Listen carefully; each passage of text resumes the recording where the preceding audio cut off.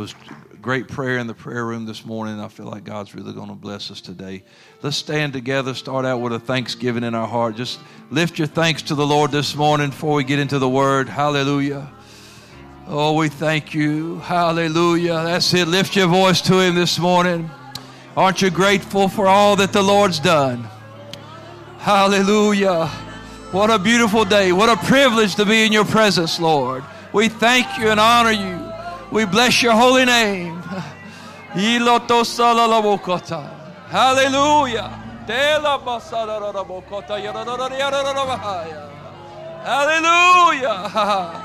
We worship you, Lord. We worship you. Give Him a hand clap and a shout. Hallelujah. Blessed be the name of the Lord. Hallelujah. Blessed be our God forever. Hallelujah. Hallelujah. Thankful, so thankful. So I'm thankful for what God's going to do today. Brother Green, come on and minister to us this morning. Let's give him a hand as he comes. Thankful for our friend's ministry, and we love you today.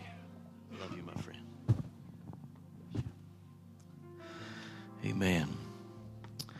These are the good old days.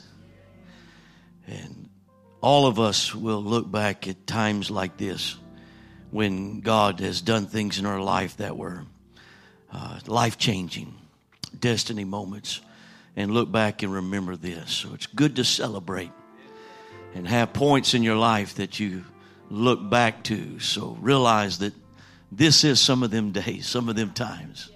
This is some of them opportunities. I'm going to direct your attention to the Gospel of Luke, chapter 4,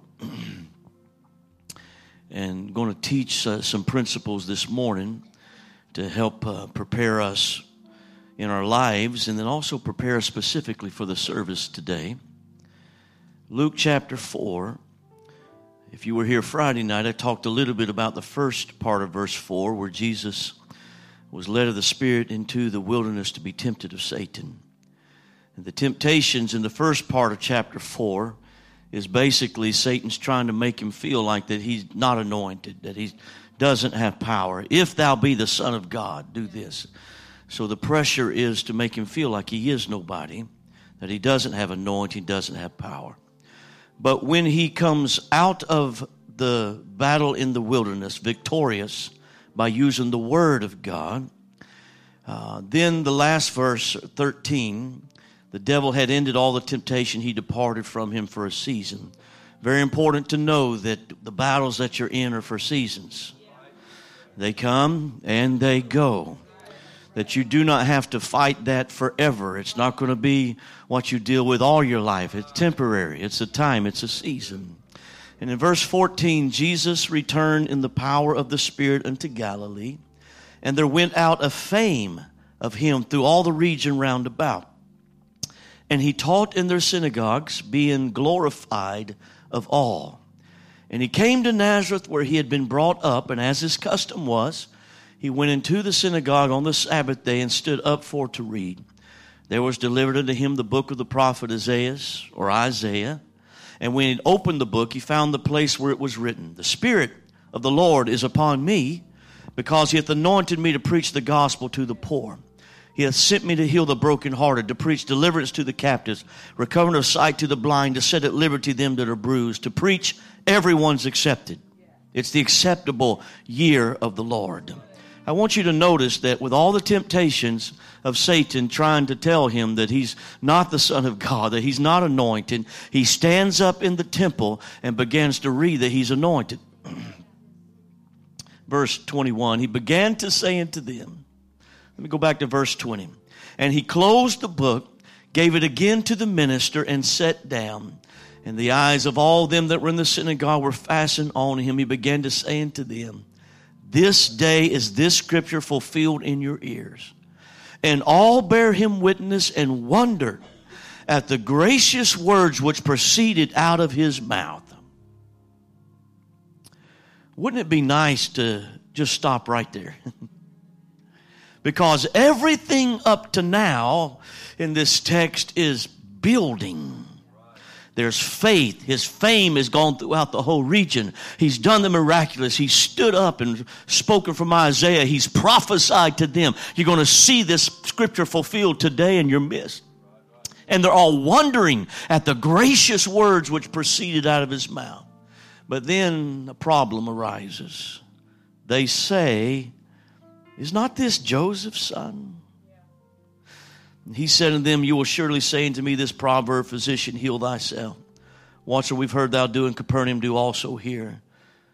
No prophet is accepted in his own country. And he tells two stories, one of Elijah the prophet, one of Elisha the prophet. So we're going to talk about the opportunity for the miraculous. And there's three principles here that Jesus teaches in his home church that because of these three principles, the home church could not get past. Not many miracles happened there. Not many mighty things were done. So if we can grasp these three principles today and get them under our feet, then the opportunity for the miraculous is upon us. I bless you. You may be seated.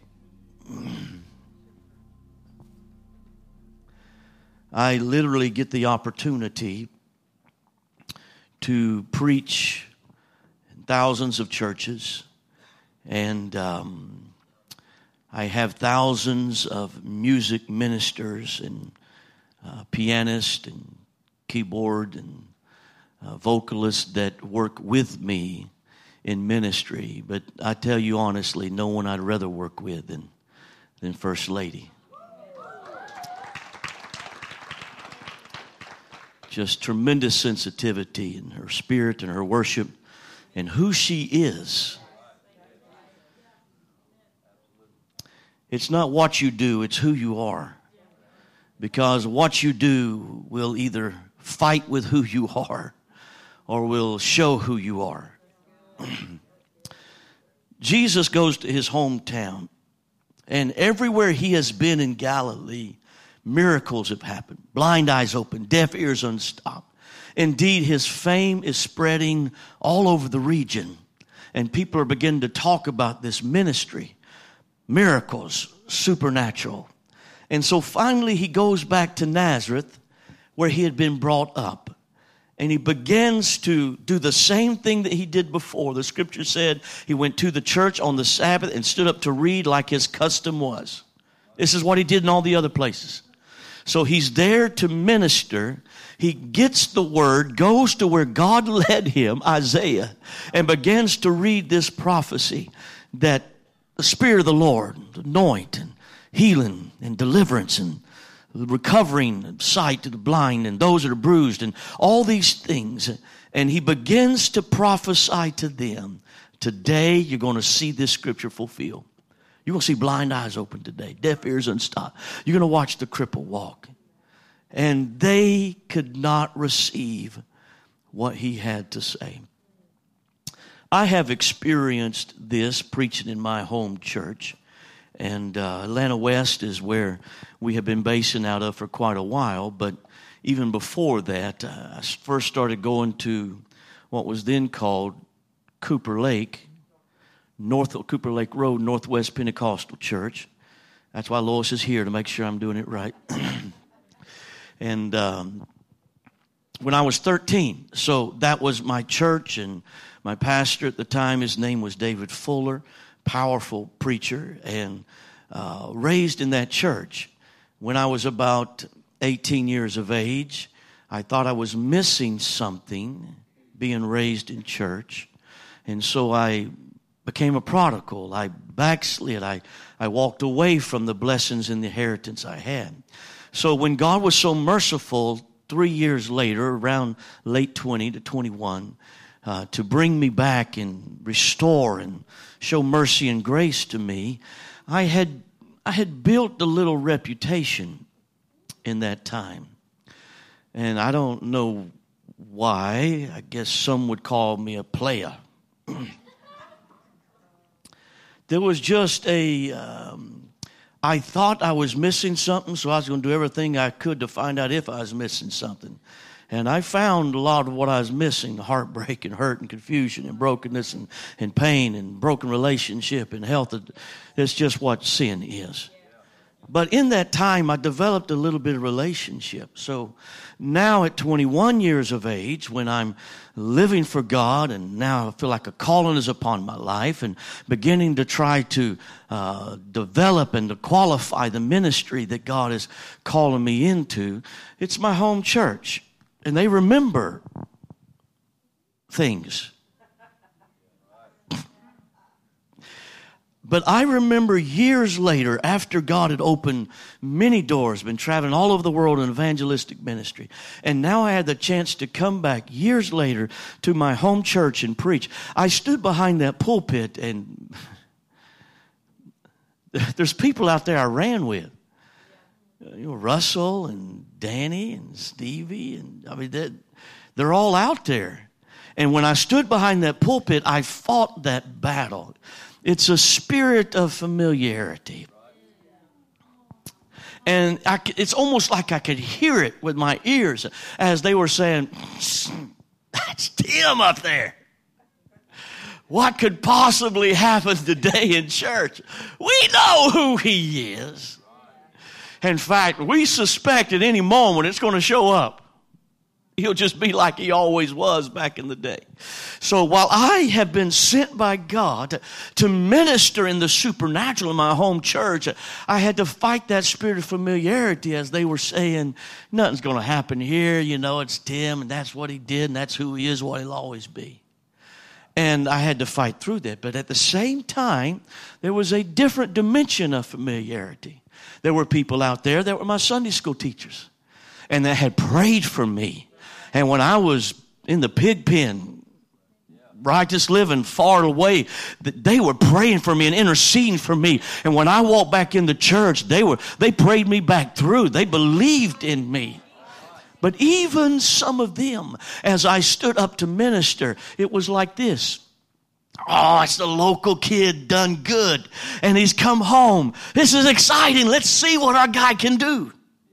But it was still a spirit of familiarity, because they couldn't get past the servant of God that had come to deliver the direction and the anointing of his spirit for that service. And because they couldn't get past that, whether they thought nothing was going to happen or they were excited to show us what God is doing in your ministry, it was still a spirit of familiarity.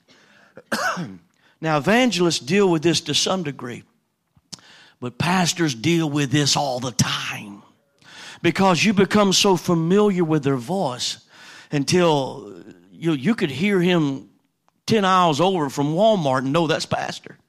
You know his voice. And when he gets up here, you know exactly how he's going to close them eyes and say something to you, and that dance that he's got, you know. You're just familiar with him. You could probably, if you're good at all at this, imitate his voice, because you've heard it so many times. You probably know what he sounds like when he speaks in tongues. He becomes so familiar until God can speak to pastor a specific word directly for your life. And he might not say, stand up, I'm going to read your mail, thus saith the Lord. But he's preaching a prophetic word for you. But if you're just, that's another Sunday. We do this last Sunday and the Sunday before. Oh yeah, that's pastor. We love him so much, but it's pastor. And you don't get past all the familiarity of the routine that we go through that we call church, and realize that God is in the house and he wants to do something supernatural and personal for me. It is a struggle for all of us to move past the spirit of familiarity. Just by a quick show of hand, how many of you are sitting close to where you sit almost every week? Lois, you don't sit here every week. I have to straighten her out sometimes. You see how that works? That's because we get comfortable here, familiar. And you get used to the voice behind you, because you know how that individual praises, and when they're talking instead of listening, and you know everything because it's just comfortable. And you just get familiar with that. Sometimes we got to do something different to get us out of that battle of familiarity. And we got to realize it's not just another Sunday. It's not even just another revival service. It's not even just another anniversary celebration. But God has circled on the calendar of heaven something special for today. So whatever we've got to do to get past that spirit of familiarity, we've got to break that. Pre-service prayer is excellent because the Spirit of God begins to let us know this ain't just another Sunday. Get about what's happening tomorrow in the work day, what's happened yesterday. Now we realize that we are focused into what God is doing. Pre-service prayer is excellent. Also, if you want to break the spirit of familiarity, wherever you're comfortable, wherever you're familiar in going in your prayer, push past that place. Wherever you're comfortable in your worship, whatever level that you usually raise your voice to, go a little higher, go a little stronger, give a little more effort. If you'll go past your place of familiarity in prayer, past your place of familiarity in worship, and move to a higher dimension, it'll help destroy that spirit of familiarity. I want to take my bow tie loose, but I got another service, so I'm going to wait a little longer. So that spirit of familiarity that happens when we come to church in the seemingly the same place over and over. One dimension that when we go to like a conference or something, it helps us as humans because it's a new place for us. We're hearing probably different speakers and different musicians that are leading us in worship. So all the newness of that brings an expectation and a faith. But the same thing can happen for us every service that we come together if we can break and destroy that spirit of familiarity and move past that with an expectation. So we have to get past the servant that we're so familiar with, that's ministering or leading us in worship. You got to get past the familiarity of the building that you're in all the time, the songs that you're used to and you know by heart. Everything that's familiar, you got to get past that and pushing further in worship. So this is the first thing that Jesus is dealing with here when he gets up to minister. Perhaps some are saying, nothing's going to happen here. I know Joseph and knew his dad and his dad and his dad, so nothing's going to. Perhaps others were saying, oh, we've heard about all the great things that happened, like at Capernaum. So do that here. It's the local kid done good, come home. So, but all of that familiarity stole from them the opportunity. And then Jesus tells two principles here: a story of Elijah and a story of Elisha, where miracles happened. And if you have ever taught or preached or did a study about both of these prophets in the same setting, then you know you need to be very careful not to get your Eli's messed up with your Jahs and your Shahs, because it's easy to do. So I want you to know that I'm going to go to the second example first, if you're looking here in Luke chapter 4, and speak first about Elisha. And the Lord said that there were many lepers in the time of Elisha, but only one, Naaman, was healed of leprosy. So there's a principle here that Jesus is trying to speak, in particular to people who are dealing with the spirit of familiarity in their home church, that will break them loose for the opportunity of the miraculous. So understanding a little bit about this story, Naaman is not even a child of Israel. He's not of the covenant children of God. Indeed, his nation is an enemy to Israel, because they have come in and overcome God's people, taking their children back to their hometowns as slaves. There is a Sunday school girl, if I can call her that they have stolen from one of the houses in Israel and taken her back to serve Naaman's wife and to serve Naaman. But I want you to see that she is not bitter. She is not mad. She is not angry at her circumstance. But she has, as you can see, some type of faith and a relationship with the Lord. Because when her master, Naaman, gets leprosy, she's moved on with compassion. That's the focus for ministry. And she says, oh, if there was just a prophet here, like there is back in my homeland, then Naaman could go to the prophet, and I know that God would heal him. Now, she's just a little Sunday school girl, But her testimony is so powerful. I believe because of her love and compassion and because of the conviction by which she spoke it, Naaman believes her. She's just a little girl. But this man of great military power believes her. Not only does he believe her, he believes her so much that he goes to the king of his land. He said, I've got the opportunity to be healed because a Sunday school girl told me. Hey, if you're a Sunday school teacher, let me tell you that you don't really know how much value is happening in the hearts of these young kids as you're speaking to them. I remember things that my Sunday school teachers taught me when I was 6 months old. Just kidding. And so he goes to the king of his land and says there's a prophet. So the king is doing the politically correct thing, and he sends a letter to the king of God's people and says, I'm sending Naaman to you. Make sure he gets healed of his leprosy. And when the king reads the letter, he's like, who am I, God? How am I supposed to heal this guy? This is a trick. Because when I can't do what he's asking me to do, then he's going to come down hard on me. But the prophet hears the exchange that's happening and tells the king, bring Naaman to me. God will prove that he is a supernatural personal God. And so Naaman is now coming to the house of Elisha, and for him it's pomp and ceremony. He is putting his best foot forward. He's got his Sunday go-to-meeting clothes on. He's shined up his Lamborghini. I mean, he's coming to church in style. Okay, camel, horse, whatever it might be, his chariot. He's got it going right because he wants the man of God to know, this is important to me. I value this. I'm not just going to slip in here. I'm going to come putting my best foot forward. I still like that concept, by the way.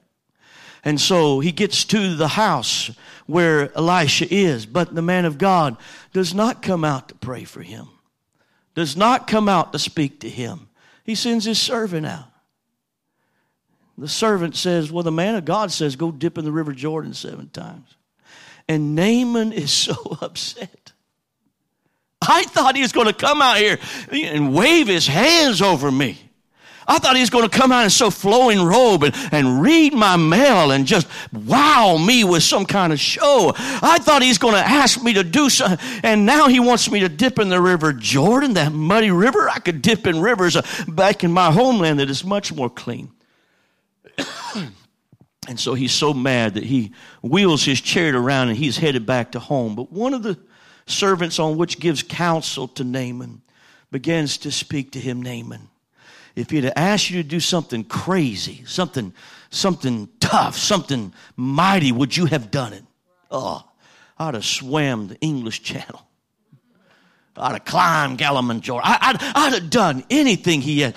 Well, I thought, Naaman, that it was about the miracle, not about the show. Not about the sensationalism, what he would say, what he would do. But I thought you really wanted God to heal you. And when Naaman hears the counsel, he obeys, dipped in the river Jordan 7 times. And he comes forth without leprosy. But here's the principle, is that Jesus is saying to them, you've got preconceived ideas of how I'm going to work here. You're trying to force me. Indeed, they say, do here like you did at Capernaum. Man, we heard that you called people out. We heard that you had them do this and do that. And that person did. We want to see that. And Jesus is saying, because you can't get past preconceived ideas, and you've got me put into a box of sensationalism, then you won't let the Spirit move. You have got us in a box and you won't let the Spirit operate. And because you've got preconceived ideas, it's not going to happen here. So the first principle is you got to get past the spirit of familiarity. The second one is you can't come with preconceived ideas of how God's going to do it. You got to get past the idea that it's going to be a show. That's what the Gentiles, that's natural within us.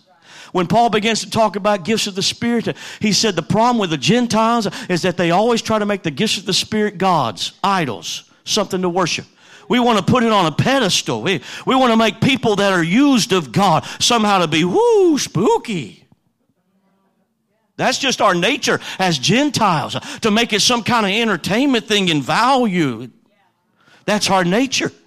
But that's not the way it is in the kingdom of God. It's about the servanthood of yielding to the Spirit of God and the body of Christ operating together. So these two principles. And then he begins to speak of the other example. And this one, of course, is Elijah. And Elijah is now in that time when he has spoken, as we spoke about yesterday, and the heaven has not brought forth rain in 3.5 years. And Elijah is being sustained by God by a little brook, Kidron. And there by the brook, as he's drinking the water, birds, crows, ravens, blackbirds are bringing him food, meat and bread in their mouth. How many think that is an awesome miracle? Absolutely it is. How many of you want to eat bread that's in the mouth of dirty birds? Or meat? What kind of meat was it? Worms? I don't know. So, sometimes sustaining miracles, please hear the difference. Sustaining miracles are absolutely miraculous. They are absolutely the hand of God, the favor of God, to bring you a sustaining miracle that gets you through a drought time, a famine time, a wilderness place. But they're not sexy. They're not sensational. It's not something that you want to write the Pentecostal Herald about and say, look what God has done for me. I'm eating bread from a bird's mouth. Sustaining miracles are not sensational, but they are absolutely the sustaining hand of God. And so God's moving the prophet on, so he drives at the brook. The birds are no longer bringing worms or whatever it was.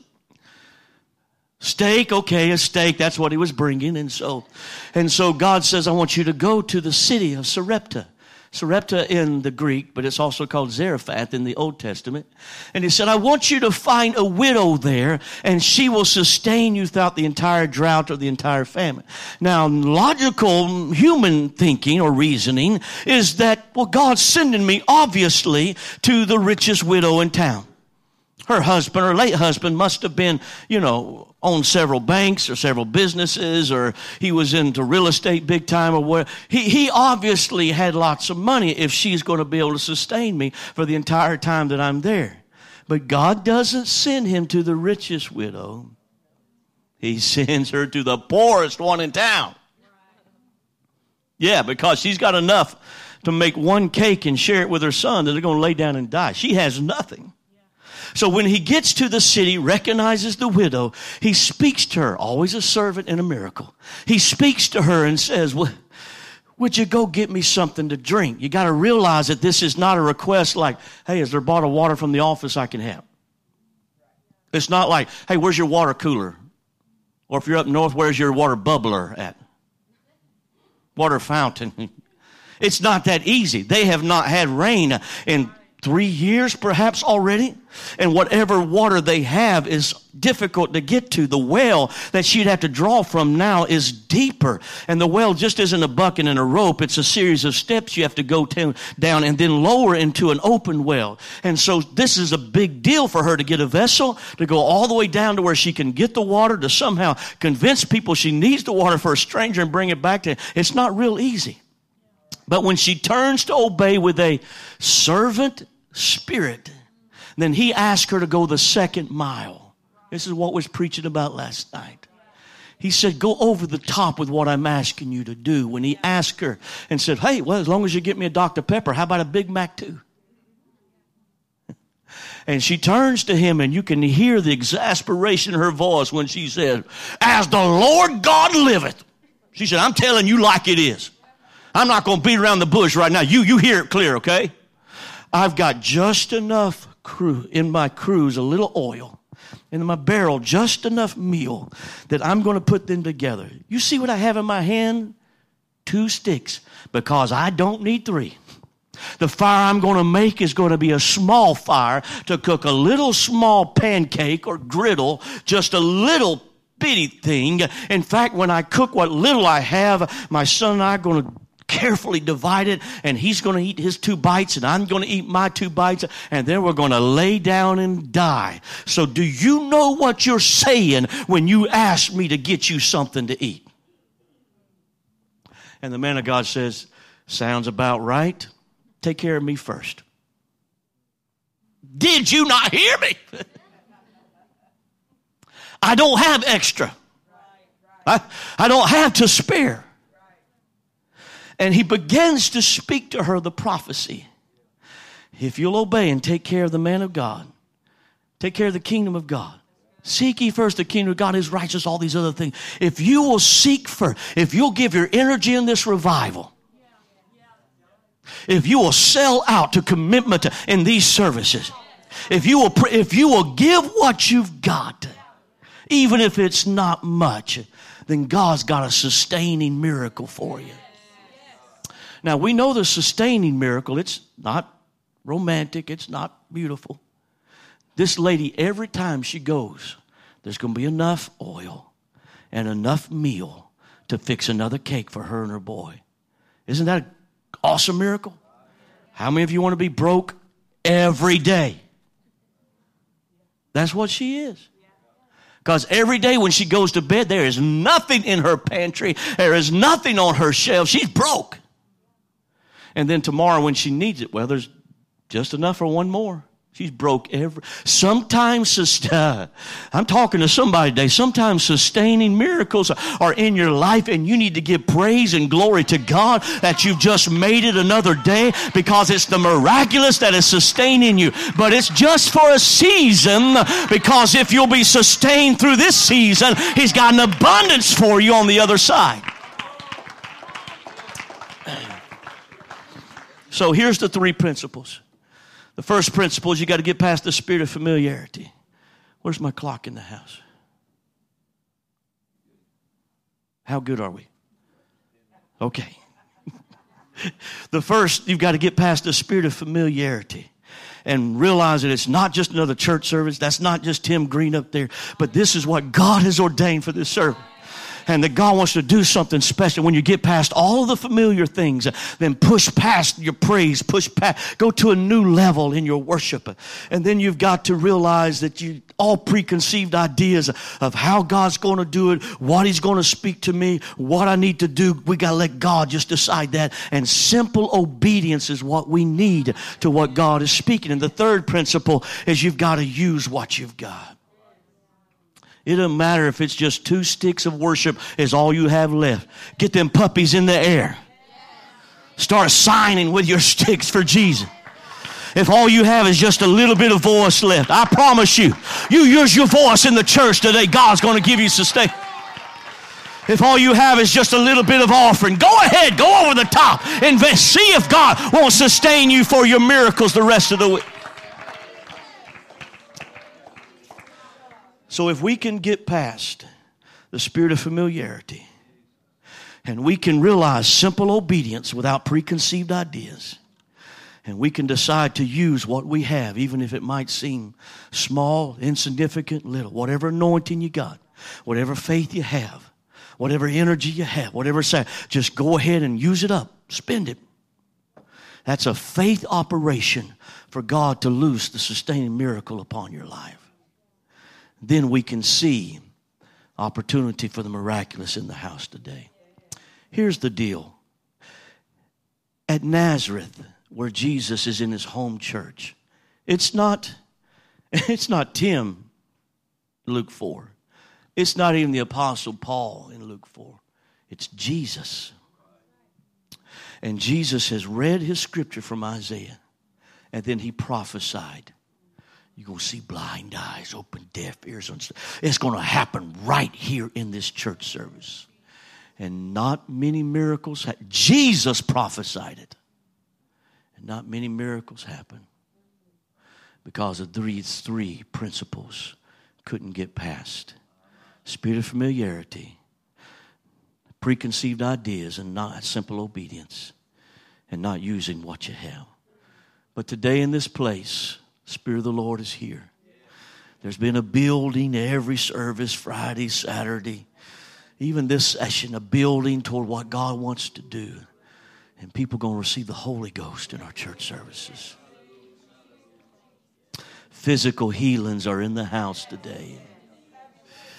Restoration of anointings and power. Strength of God is here. And the only thing we need to do is loose the opportunity for the miraculous with these three principles and concepts. Would you stand to your feet? I simply want to pray for you.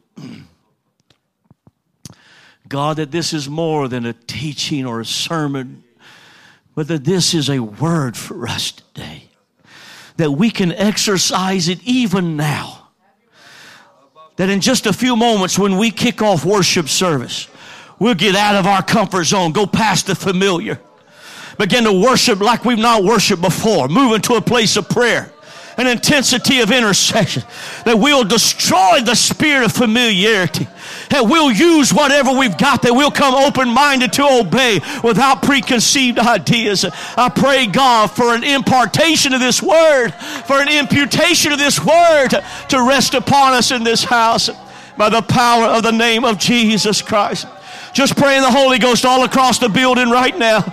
Receive in the name of Jesus faith and ministry and purpose in Jesus' name. In Jesus' name. In Jesus' name.